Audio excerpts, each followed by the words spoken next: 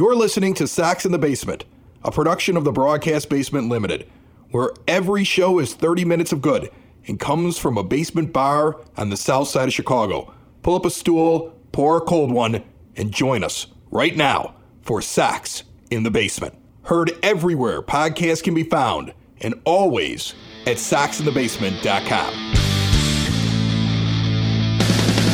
You know, I know a lot of people want Lance Lynn off the team, just as much as people want Mike Clevinger off the team, and some people wouldn't mind seeing Michael Kopech move to the bullpen like myself. But like when you look at this rotation, Ed, you would still have 60% of the rotation completely iffy, right? Because right now there's only 1 out of 5 that you trust, and his name is not Dylan Cease. Who would have thought it wouldn't have been Dylan Cease that you would have been trusting this time of year? You'd be sitting there going, I don't know what to do about Dylan Cease. I mean, I could understand sitting there going, hey, Lance Lynn looks like he might be at the end of the road here, and I can understand Mike Clevinger didn't pan out. And I can understand the Kopech thing, too. Yeah, actually, I can. There were signs that it was possible that he wasn't going to be a frontline starter and maybe at best a 5th starter. And if everybody else was going along really well, if we had several guys in the rotation that were going deep in the games, you'd be able to put up with Clevinger, and your bullpen would be able to cover for him, and maybe he just wouldn't be a guy that goes very deep into games, but he's a 5th starter, essentially a long reliever that starts games. If things were going well in other places, it wouldn't affect you so much. But, I mean, like, this is the hand that we're dealt at this point with the team, and this is a team that should have taken 3 out of 4 at minimum from the Royals, and they couldn't come close to it. So, I mean, it's extremely disappointing because you see the possibilities. I mean, Yoan Moncada's coming back this weekend. If he hits, that's good news. Right. If he doesn't, then whatever. I mean, look, he's better than having Hanser over there at third base, I think. Oh, exactly, yeah. I mean, and Jake Berger, he's going to go on a rehab assignment. There's always some positives to be taken here and there. I mean, Yoan Moncada could come back. He could hit. He could look like the guy from the World Baseball Classic. Remember that? Remember we were so excited about how he looked? I know. Then we got like a week of him or something like that, right? Or 2 weeks? Right, I don't remember how many weeks we got. It wasn't a lot of weeks. And then he was injured. Weren't enough weeks there. If this White Sox team wanted me to believe they were going to dig out of the hole that they dug themselves to kick off the season, I expected 3 out of 4 from the last place team in their lowly division. And instead, they lose 3 out of 4. They dug the hole deeper. So, as we say at the beginning of every show, it still holds true even more today than maybe yesterday. Fire Rick Hahn, fire Kenny Williams, fire Chris Getz into the sun for lack of player development, and Jerry Reinsdorf, please sell the team. Let's just get it out of the way. And you know, if I would have bumped into them on the field at guaranteed rate on Wednesday, I had decided I was going to say it right to their face. What's the point of doing it on the podcast if I'm not going to say it to their face? But I did get on their field on Wednesday. It was incredible. That's the first time I've ever been on the field at the rate. Yeah, well, it's not like it happens all that often, right? Where they let fans on the field. I mean, once or twice a year, 1 or 2 events. Well, I didn't get in because of the White Sox. I got in because it was a Miller Lite event, and then I was the guest of Cork and Kerry at the Park, the wonderful, amazing, proud sponsor of Sox in the Basement that got me on the field, got me in the dugout, got me batting practice at this event. Batting practice. I got the field fly balls in center field where Luis Robert stands. Like, I had a blast, man. I brought my glove. I was like a little kid. I was throwing, just throwing the ball around in the outfield, just warming up before the event got started, where everybody's going to get some batting practice and fielding some fly balls, and I could walk through the bullpen and the dugout, and I've got all kinds of cool stuff that I saw, and I got to check out where the scout seats are. I know I brought that up on the last show, not even knowing I was going to this. Like, I found out on Tuesday night that I could go to this, and I just got rid of everything on my schedule. I laughed. My wife was like, "Oh, we got to go. What about the kids? And they've got games." I'm like, "Ha ha ha ha! I'm not going to be there. There's no way I'm passing this up. It ain't happening. The kids can stay home from school and miss a game. I don't care. Like I don't care what happens to the kids tomorrow. This is Dad's Day tomorrow. Like I'm going to the ballpark, and I think every single one of you would have done the exact same thing. But I got in there as the guest of Cork and Kerry at the Park. Make sure that you're out there pregame. Just an incredible spot for pregame, and you can bring the family by, get some good food. They just have just such a high level of cuisine that they put out for essentially a pub. that has an incredible bar, an award-winning menu, the spirits, the wines, all kinds of craft beer on tap, and then afterwards it's a big party, win or lose. Sox fans come together in the shadow of the ballpark at 33rd and Princeton. But I was there, I was a guest, and I got to go to this event. It was really for I think it was for bars and restaurants that sell a lot of Miller Lite. I think that's what it was, right? So right, yeah. Miller Lite's picking their guys that are making them money. Right, but I mean, I met so many people there that didn't work at a bar or restaurant. They were the guest of the owner of the bar or the restaurant that got brought along. So I wasn't the only one that was in there. And of course, I put the Sox in the Basement shirt on because I can't help myself. I'm like, well, I'm taking pictures. You have to. Yeah. And then I just kept getting worried I was going to get hit in the back of the head by somebody when they realized I was in the building. Well, you didn't drink Joe Boo's rum, so I wouldn't worry about that, right? Some of the things that I noticed right away. In fact, one of the things that really stuck out to me, like in my journey, I walked around and looked at every crevice of the ballpark that I could from field level. I went into the bullpen.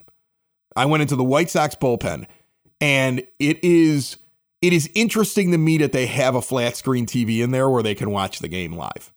I didn't know. I mean, they're out there right now at any game at the rate. And if Steve Stone starts yelling about Aaron Bummer, the rest of them are sitting there listening to it. Like for a moment, I thought to myself, maybe they should unplug that and take that away when the team's not doing well. Because if you're watching the commentary of the game while you're sitting in there waiting to be called to take care of the guy that's struggling on the mound, that could mess with your brain, don't you think? But they have it. It's like there's like a little side room that has like buckets of like chewing gum in case they want to chew gum and buckets of sunflower seeds. And it's like this little hidden area that's underneath where the pitchers are standing. It's like a little room off to the side, but they can sit there and be looking out on the field and then look off to the right and listen to and watch replays and stuff like that and hear the commentary during the game. And I was like, it's such a high pressure thing. Why would you want them to listen to some of the stuff that might get under their skin? Am I crazy for thinking that? Well, I think it's probably there not so that they can listen to Steve Stone criticize them. It's probably more so that they can see how the strike zone is looking and how batters are reacting to certain things and get a better feel for it. Because let's face it, from the outfield, from that perspective, whether you're on the field or not, it's a little bit harder to see what's going on. And frankly, if Steve Stone is saying that Aaron Bummer's leaving the ball up and he's going to get hammered if he keeps doing that, I don't think that that's going to get under the skin of the other relievers because they're probably sitting there going like, yeah, Aaron, listen to Stoney. If you keep leaving the ball up, you're going to get hit. Oh, well, there it goes. It's one of those where I don't think that they take that criticism and sit there and go, I better do better, or I got to do it. I got to do it differently, or Stoney's going to say mean things about me. First of all, some of them probably, don't pay attention to the audio anyway. They may not have the audio on. But the other part of it is that I just imagine that even if they do hear it, they're probably sitting there going one of two ways with it. One, it's Steve Stone. If he's saying something's messed up and you got to do it differently, maybe listen to the guy. He kind of knows some things. It's like an extra coach. Yeah, he really is. And two, really, even if they're critical of the bullpen in general, they're critical of the team in general. I don't get a feeling that this team is so self-unaware that they don't realize that their ERAs are bloated and their whips are really bad and they're giving up too many hits or walks or stuff like that. My guess is that they're probably hearing it not for the first time. I just thought it was interesting that they could watch it back there because I didn't see another TV in the visitors' bullpen, and there aren't TVs in the dugout. So I just found it interesting. There's a group of players that are sitting there watching it. And like, I'm sure there's TVs down in the clubhouse and there's video review and all that other stuff. But like the live feed that's on television that we're watching, the idea that there's at least a group of Sox players in the bullpen theoretically watching that at the same time we are. That just kind of fascinated me. What also fascinated me was that the dugouts in the bullpen, like you think that it's going to be some fancy thing, right?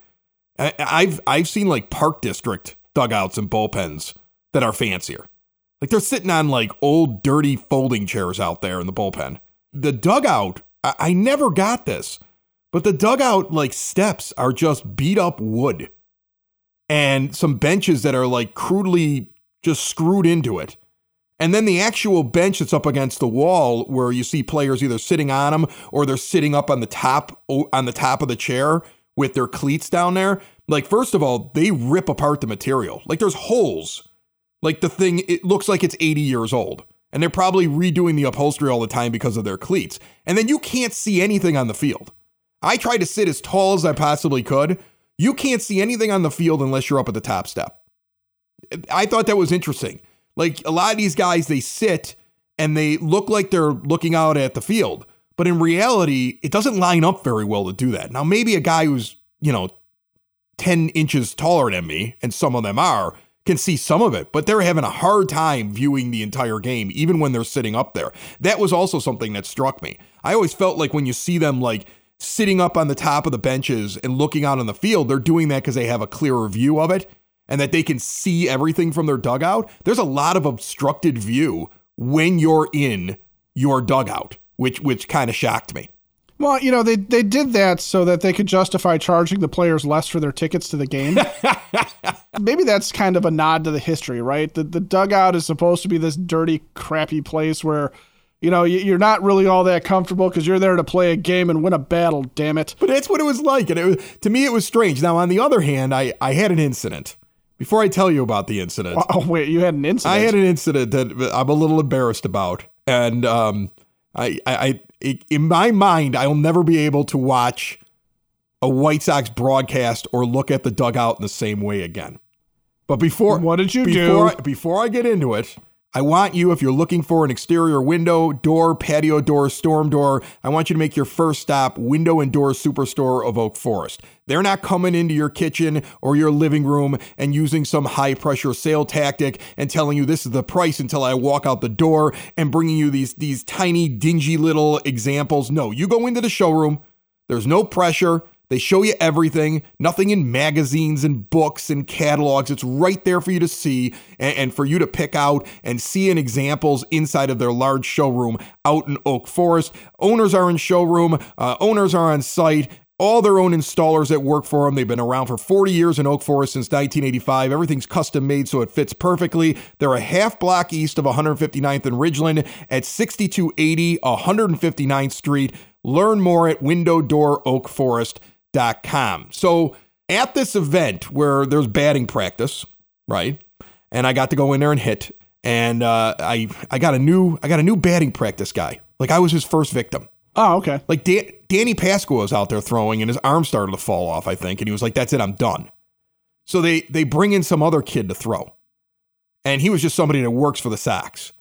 And everything he was throwing was at my knees or below my knees, likely not even crossing the plate. Like I kept backing up and trying to swing because I want to hit something, right? Like I'm not taking pitches. That's the whole point. Yeah, you're not taking walking practice here. No, I want to hit something. I'm never going to get to do this again. That's what's in my mind. I'm going to get 8 pitches and I want to make contact. And all I'm doing is basically fouling them off or hitting like weak grounders because I'm falling out of the box. And I'm not a very skilled person to begin with, right? I didn't play college ball. There were a lot of guys there that played like college ball. And I was like, and they could hit. There were guys that were at this thing that were hitting them to the track. Nobody got one out during batting practice. And all I was proud about was that the last one, which unfortunately is not caught on camera if you watch the social media, because then they were taking pictures instead of video of me. The last one, I hit a legit single. Okay? I want to say it would be a double if I was fast, but for me, it was a legit stand-up, trot into first base, make that little round single that there's no way, however deep Tim Anderson's playing, that he gets to that drops in the gap in left center field. It was a rocket off the bat. Last one I hit, rocket off the bat. That's all I wanted. What was your exit velocity? I don't know. What was your swing angle? I don't know what it was, but it was a rocket. It was probably at the perfect angle for a home run, but I'm weak, and all I was going to get is a single. Like right now, I would think that if the White Sox signed me, I could at least deliver a Romy Gonzalez level of hitting. Okay, I could do a Lenin Sosa level of hitting right now. So is that like just above Billy Hamilton, or is that? I don't know. I mean, Billy might be able to produce more because he can lay down a bunt and he's got speed, and I don't. Right? So I mean, I'm just saying where I would probably fit. What I'm saying actually is, like, if you ever play 16-inch softball, and you used to be able to just kill the ball, and then you get to an age where now they're catching it in the outfield. And then you get to that point where you're just hitting those dinks, like right over for base hits. That's what I'd be. I'd be a base hit machine. Nothing but singles is what I would be. Singles and strikeouts. My 3-2 outcome would be single strikeout hit by pitch. That would be my 3-2 outcome. So, I looked real ugly new out age there. Adam Dunn right there for you. I looked ugly out there compared to some of these other guys. But anyway, they had food there, they had beer there, and so there was a point where I just went exploring, and I just wanted to kind of take it all in. And they made a rule, like you couldn't bring food or beverage on the grass, but you could bring it into the dugout. So I go and stand in the dugout. And I decide after I'm there for a little bit, I'm going to stand right at the top step. I'm going to stand where Tony La Russa has stood. Pedro Grifol stands right now. And, does it say Tony and Jerry slept here? Jerry Manuel and Tony. We'll go with when Ozzie Guillen was standing there when they were winning a World Series. Like I'm standing right up there on the railing where the manager stands. And I'm leaning there with my Leinenkugels, okay, because I wanted to have a summer shandy because it was a beautiful day. And I'm leaning there with it in both of my hands. Both of my hands, clutched in my hands, and I'm looking around the ballpark. And as I mentioned earlier, when I was out there playing catch, I was so in awe of where I was at that every once in a while I would just sail a throw. And then I'd apologize to the guy. I'm like, I don't know, man. I just looked around as I was throwing the ball, and I lost track of you because I'm like, oh my goodness, I'm standing on the field. Like I was such a little kid. I was like, oh my goodness, I'm standing on the field. Like I would just forget how to do things because I was standing on the field. So now I'm standing there and I'm thinking about it. I'm like, look at this. This is where like Ozzie Guillen stood, in 2005, right? Like there were moments here where he's standing there and I'm looking around the stands and I'm imagining the place packed and like I'm zoning out, right? And I'm just in that moment. And in that moment, as I'm doing it, I completely forget I have the beer in my hand and the beer starts to slip and I grab it real quick and I spill beer all over where Pedro Grifol sits. I spilled beer in the dugout. Oh, no. I mean, I soaked it, too. I dropped a half a can of beer. Oh, no. Right in the dugout. Nobody saw it, too. It was amazing. Like, everybody was looking towards the field. They were doing batting practice. Well, thank goodness you're not saying anything about it on the internet. I totally spilled beer in the dugout. If you ever look at a game now and you see Pedro at the top step, Chris Lanuti spilled beer there. And I'll never forget it for the rest of my life. Every time I go to a game, I'm like, I spilled beer right there. I spilled it on the railing. I spilled it on the seat. I made an absolute mess of myself. I tried to wipe it off my glove, and then I just walked away real quick. That's... I mean, like, now maybe they go on a winning streak. Like, let's say they get back home, and they go on a streak, right? I want to take credit for that because I spilled beer in the dugout. Well, that's when the playoffs start. You need to go back there and spill beer in the dugout. Right, but if they lose, you can't blame me because they already lose so much. See, so to me, it doesn't hurt me to say that I did it, right? And they're probably never letting me back in again. So, but I just zoned out and I was looking around. Next thing you know, so Pedro's going to be standing there at the next game going, this smells like summer shandy. Yeah. Hey, it's fruity yet hoppy. Well, no, it could have been worse. You could have been zoning out in the bullpen and dumped it on their TV, and then they go to turn on the TV, right, in their next home game, and they're like, "Hey, why is this working? What's going on? We can only get WTTW on this thing now. All of a sudden, the bullpen view. This episode of Nova is great, but we kind of need to hear what Steve Stone has to say about Aaron. Listen, the bullpen view is incredible. When they sit, I can't believe that I'm shocked that they all don't just sit out there. I know that most of them do. They should just sit out there on that bench where it's outdoors. That's a great seat right there. I wouldn't sit in the little like dugout part of the bullpen unless, of course, I wanted to see what they were saying on TV, or I just wanted to hide from the crowd. Otherwise, I'd be up on that. I think those are the two reasons, right? You're looking at something on the TV. You're hiding from the crowd, or the weather is just absolutely terrible and you just don't want to be out there. Right, something like that. And from the dugout, I will tell you that they can see, if you're sitting, like, you don't really understand, like, what can they see down there, right? Because it's just, they're ball players and they're playing Major League Baseball. And, like, there's always that fan thing in you that you just kind of look at and you go, they can't see me. Yeah, they can. They can see your signs. I guarantee you right now, if you're sitting in any vicinity of the ballpark, if you're in the 300 level from about where the numbers start, I think right around where like Appling and Baines are up there. If you're out there with a sign in the 300 level or you're yelling in their direction, especially on a day game, they can see you. They can see your signs. You don't realize how much you're on top of them until you're down on the field and you go, wow, people are really on top of you when you're on this field. It is a thing, And now other observations that I had, there's no consistency in the outfield wall. There are a couple of panels of the outfield wall. This is what a nerd I am. I walked along and I just started banging my shoulder off the wall. I want to know, like, does it hurt? Right? I hit one section. You wanted to see if you could Eloy yourself or if you could Aaron Rowan yourself. Well, I went right? and took a picture by the thing that says the catch, where Dwayne Wise made his play. Yeah. I went and took a picture. I had to be there. I had to go stand there. I had to throw my glove up. I had to pretend like I jumped for it. People are probably looking at me out there like, look at that weirdo trying to take a selfie of himself jumping up against the wall. That was me. I didn't really care what anybody thought. You didn't ask somebody to take the picture for you? You were selfieing? No, I was selfieing myself. Oh, God. Sox in the Basement listeners, do the hard work. And if you're a hardworking man or woman on the South Side, you need to be outfitted properly. And that's why you should visit Red Wing Shoes in Evergreen Park, New Lenox, and Geneva. A work boots specialty store that carries sizes from 6 to 16 and feet as wide as 4E. A 115-year-old company that came out of Red Wing, Minnesota. And one of its largest stores in the entire Midwest is in Evergreen Park, Illinois, ever since 1976. When you're on your feet, the footwear is everything. So why not get an expert fitting? They warranty, repair, and offer free conditioning with laces. And they also carry Carhartt work clothing as well. Located at 3347 West 95th Street in Evergreen Park, Illinois, at 208 East Maple Street on Route 30 in New Lenox, or at 1749 South Randall Road in Geneva. Visit them today. You work hard. You've earned it. Red Wing Shoes. Parts of the wall have a lot of give to them. Like in left center field, it almost felt like it was hollow, like I fell into it and it kind of bounced back, right? But in like dead center field, it's like you're hitting brick. It's such a difference, and it's weird to me that there isn't the same consistency. Well, but isn't center field? Aren't there doors and stuff back there? Like, isn't that the part of the wall that opens, and then everything else is just padded over the chain link because they were afraid Aaron Rowan was going to like grind his face off running into the fence? Well, yeah. Well, it's all pads out there, and they had the doors open for the event, so I was checking out the parts that weren't part of the doors. But I mean, there's really no give there.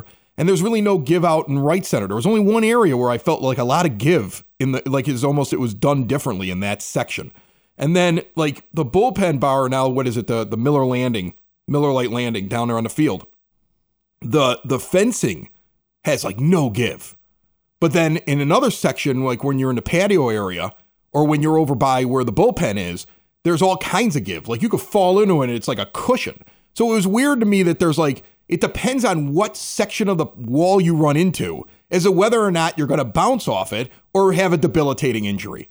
And like, that was a thing that kind of hit me. I was like, why don't we have all sections of the wall be like this? Which one? The debilitating injury part? Or no, not the debilitating. We don't want debilitating injuries. We're trying to cut down on injuries. What I'm saying is that like in my non-scientific walking around the warning track by myself, looking like a weirdo, bouncing into the wall, I just found differences. Because I'm out there trying to figure out why are these guys getting hurt so much. That's what I was there. I was at a fact-finding mission when I was out at the ballpark. I was going to learn everything I could that they won't tell you about the ballpark. That's what I was running around doing. Well, did you try and jump into the net to see how soft that landing is? I jumped into the net. I can't believe I didn't get yelled at. I walked out into the corner and looked around like a little kid, like, are they going to notice? And then I jumped into the netting in the corner to see if you really do fall back out of it. I was like, oh, yeah, you do. Like they're going to watch security cameras and I'm going to be on a list where I'm never allowed near the field again. I was trying everything out. You are already on a list. How you got in there was a miracle in the first place. Now, also something that I learned, I didn't understand it because I'm not somebody who's ever been in scout seats. Like I think we all see the scout seats and we go, I wonder what those would be like. And they're really expensive. And I learned a few things about them. From what I understand, they're pretty amazing. Well, no, I sat in them, and here's the thing. The first couple rows, there's people's names on the seats or on the trays next to them, and they have individualized trays. Like, these are the elites. They're in the first couple of rows, it looks like. That's my guess, looking at the names that are printed right there on, like, their seat, like on the tray that's next to it. Like, this is so-and-so's seats. And then as you move your way back, they don't have the little trays, and it's almost like there's two different classes of even scout seats because some get the funny trays and some don't. But you have that thing that's over the entrance, and it's like the pitch speed and clock and all this stuff that's up there. They got like some equipment up there in the netting. When you're sitting there, it will block your view. Like I sat down in a seat in the scout seats, and I'm thinking to myself, like somebody's going to spend $300 some for this seat or more. And you sit there and you look over, and I can't see third base. I can't see third base, where the third baseman be standing because there's a big piece of equipment there. So I did find that to be kind of interesting. And then I always had the impression that the bar was directly through that tunnel. Like, you know how you see people walk down and you've always seen pictures of the bar? They'll always be like, oh, get scout seats and there's a bar there. Well, it's not right there. You actually have to walk through a little tunnel, past the umpire's room where the umpires are at. I saw where Kenny Lofton crawled through. I saw that area there. You actually walk through that. And remember when Kenny Lofton went and got the bat back for Albert Bell in the 90s and he crawled through the ceiling?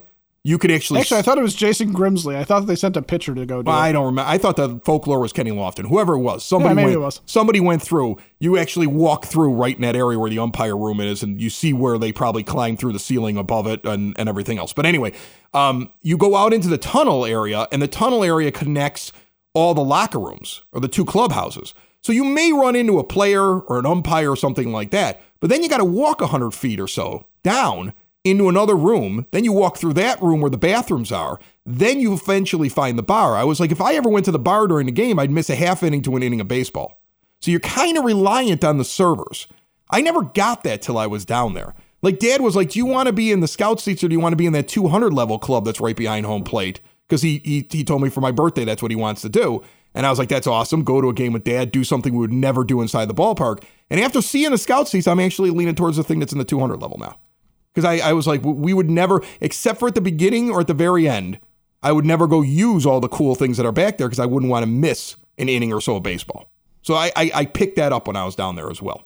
Are you surprised by that? Yeah, I guess I am a little surprised by that because you do think of that as being like the ultra premium seats, and doesn't sound like it's very intuitive. It's just kind of cool because you're in the scout seats, man. I mean, it's that section. The netting felt thicker. Like, my view felt like, I was really annoyed by the netting and I'm not as annoyed by the netting when I'm down the lines in the lower deck. It just, everything felt more clumped up. So yeah, it was surprising to me, you know, it was like, I was like, oh, the seats are really comfortable. You know, you are right there on the action. But on the other hand, I was like, I don't know. Like I had my doubts about it when I walked out of it. I mean, I don't want to besmirch it. In fact, to be honest with you, I met this wonderful gentleman who's in charge of the entire 300 level, and I was trying to fix the ballpark for everybody. Oh, good. I was coming up with ideas. He was sitting there and he was asking me what I think, as I told him where our season tickets were. And I was like, we always want to come down to the 100 level to get the hot dogs. And he goes, why? I said, because you cook them differently on the 100 level. You cook them in the onions. They're a little burned. It's a ballpark dog. Like that's the kind of dog I want. I don't want the perfect one that looks like it was like boiled. You know, that they all look the same. I want my unique, partially burnt, in the onions ballpark dog. And the only place I can get that is the 100 level. And he looked at me and he was like, I don't think anybody's ever explained it to me that way. That makes sense. I actually came up with the idea that they should use the ramp that's in the back behind where the Vizzy bar is. It used to be the Revolution thing that's down right. Yeah, down the left field line there in the corner. I was like, there should be access from the other levels, or at least maybe even the 300 level. There's a ramp back there. You guys should open it up so not everybody's trying to get down to the 100 level just to get back up within the bar. And he's looking at it and like he's saying, I don't know, it might make sense. Like I was planting ideas, Ed. That's what I was doing. Or I'm going to get this poor guy fired because he's going to go in and he's going to give all of Chris Lanucci's ideas and they'll be like, you're out. Get out. Just get out of here. Well, he'll give all these ideas and they'll go, these are really excellent ideas. And he'll go, I got feedback from this great fan, this guy named Kevin Latuna, Chris Lanucci. That's it. That's the guy. Out. Get out. Get out. You're right gone. Now. Out. Get out. Get out. In fact, you're never going to work for a Major League Baseball team again. We're calling all 31 other teams. Yeah, go take a walk someplace else, my friend. You're no longer needed here. It'd be best for him to just keep his mouth shut and deny that he ever met me. We know Jake Diekman got another job, but you're not getting another one.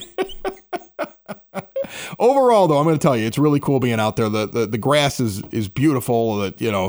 Everything it's soft under your feet. You're on a playing surface. I can't describe any other kind of playing surface like it. I got to go stand over in the infield and kind of spread some dirt around at second base and pretend that I was a baseball player for a few minutes. I mean, it's just the whole thing was just absolutely extraordinary. If you ever get an opportunity, somebody ever says, hey, there's an event and I got an extra pass, I can get you on the field. Go take it. I mean, go out there and go see it. It's eye-opening like, exactly what they can see, where they're sitting at, how their view is, the communication that's probably going on the field with everybody, just the whole thing. It to me was just extremely eye-opening. And then I had my one legitimate hit, caught a ball in center field, and walked home with a 10-foot smile. And it was awesome. Now, a guy who's returning to that ballpark before we get out of here is Jose Abreu. And our look at Jose's return is brought to you by the Village of Lamont. Want to experience a downtown with real history, great eats and drinks, and green spaces filled with adventure? Visit the Village of Lamont. Shop, dine, drink, explore. Their 150th anniversary is happening this summer. They got a 3-day thing going on, including a big festival in June. So many events coming up, a barbecue festival. Learn all about it at lamontdowntown.com. And they're going to be doing one of those video packages and thank you, Jose things. And it struck me as he deserves it. 100%. He deserves it. I don't care how his season's going. I don't care about what happened when he was here, that the White Sox didn't really do anything. I don't think that was on him. That was on the front office. That wasn't on Jose Abreu. On the other hand, they haven't exactly done anything since he's left either. No, they haven't done anything since he's left. On the other hand, it will be weird to watch a video package where there isn't a massive moment that you're sitting there saying, oh, this is when Jose Abreu hit his 400th home run, or this is when Jose Abreu, helped win that playoff game, or this is when they won a series, or they don't have a lot of that, do they, in his time, because of how bad they were and how much they fell short over the last couple of years. Yeah, you're not going to see a lot of, you're going to see a lot of Jose Abreu hitting home runs, getting a clutch hit. You'll hear, you're going to hear some Hawk, you're going to hear some Benetti, you're going to hear some Len Casper, you're going to hear some Farmio, calling these big moments that he's had that were ultimately small moments because they didn't amount to anything in the grand scheme of things of the team being really super successful. And it's kind of an old story in Chicago sports, really, if you think about it, for a lot of teams, but the Sox in particular. You really just have the 2005 roster that you can sit there and say you have that moment of, Konerko's grand slam or Scotty Pods walking it off or, whatever. With Jose Abreu, it's going to be just a lot of those moments where when you were at the ballpark or you were watching on TV or you were listening on the radio, and it was a Thursday night game and Jose had something clutch happen, or it was a Saturday night game and he led you into the fireworks or something like that. It just, good moments, clutch moments that as a fan you enjoyed at the time. But yeah, it's going to be weird because you're not going to see him holding up a trophy. You're not going to see him really with anything that you sit there and go, that moment was indelibly etched in my mind, because as you said that, I'm sitting there going, I can't remember a single Jose Abreu moment. I can just see him in the batter's box. I can picture his swing, and I know that he had moments where you sat there and went, Abreu, yes! Yeah, right. That's all I have. There's not going to be a moment where, he catches a ball over at first base and there's, a massive celebration and everybody's jumping around. That'll be missing from the package. And that's right. That's on the front office. He doesn't get the Josh Fields moment right. for the Mark Buehrle perfecto. Right, exactly. That's on the front office. That's 100% on them. Now, here's one other thing I want to ask you before we get out of here. Prediction. I believe, and I'd have to ask Sox Nerd next week if this is true, I believe he's been hit by a pitch by every Major League Baseball team except for the White Sox. Right? Wouldn't you think so? Doesn't he get hit? He gets hit by a pitch. Nerd would know that one. Right? Hasn't he been hit by a pitch by, I would guess, if somebody held a gun to my head and they said, has Jose Abreu been hit by a pitch by every team in Major League Baseball? I would say probably. I would say, I would feel like that's a distinct probability. He takes a lot of hit by pitches. Maybe there's an outlier out there, but maybe, yeah. It would be, it's almost like an inevitability. He comes back to his own ballpark, gets hit by a pitch. It wakes him up out of this terrible funk since he started the season. And then he has a walk-off. Well, he can't have a walk-off, but he has a big moment for the Astros, the way that the White Sox are playing. That's what I'm kind of expecting this weekend. Well, let's face it. He's facing White Sox pitching. He doesn't need to be hit by a pitch to be woken up this weekend. Sox in the basement. Sox in the basement. Sox in the basement. Sox in the Basement. Heard everywhere podcasts can be found, and always on soxinthebasement.com.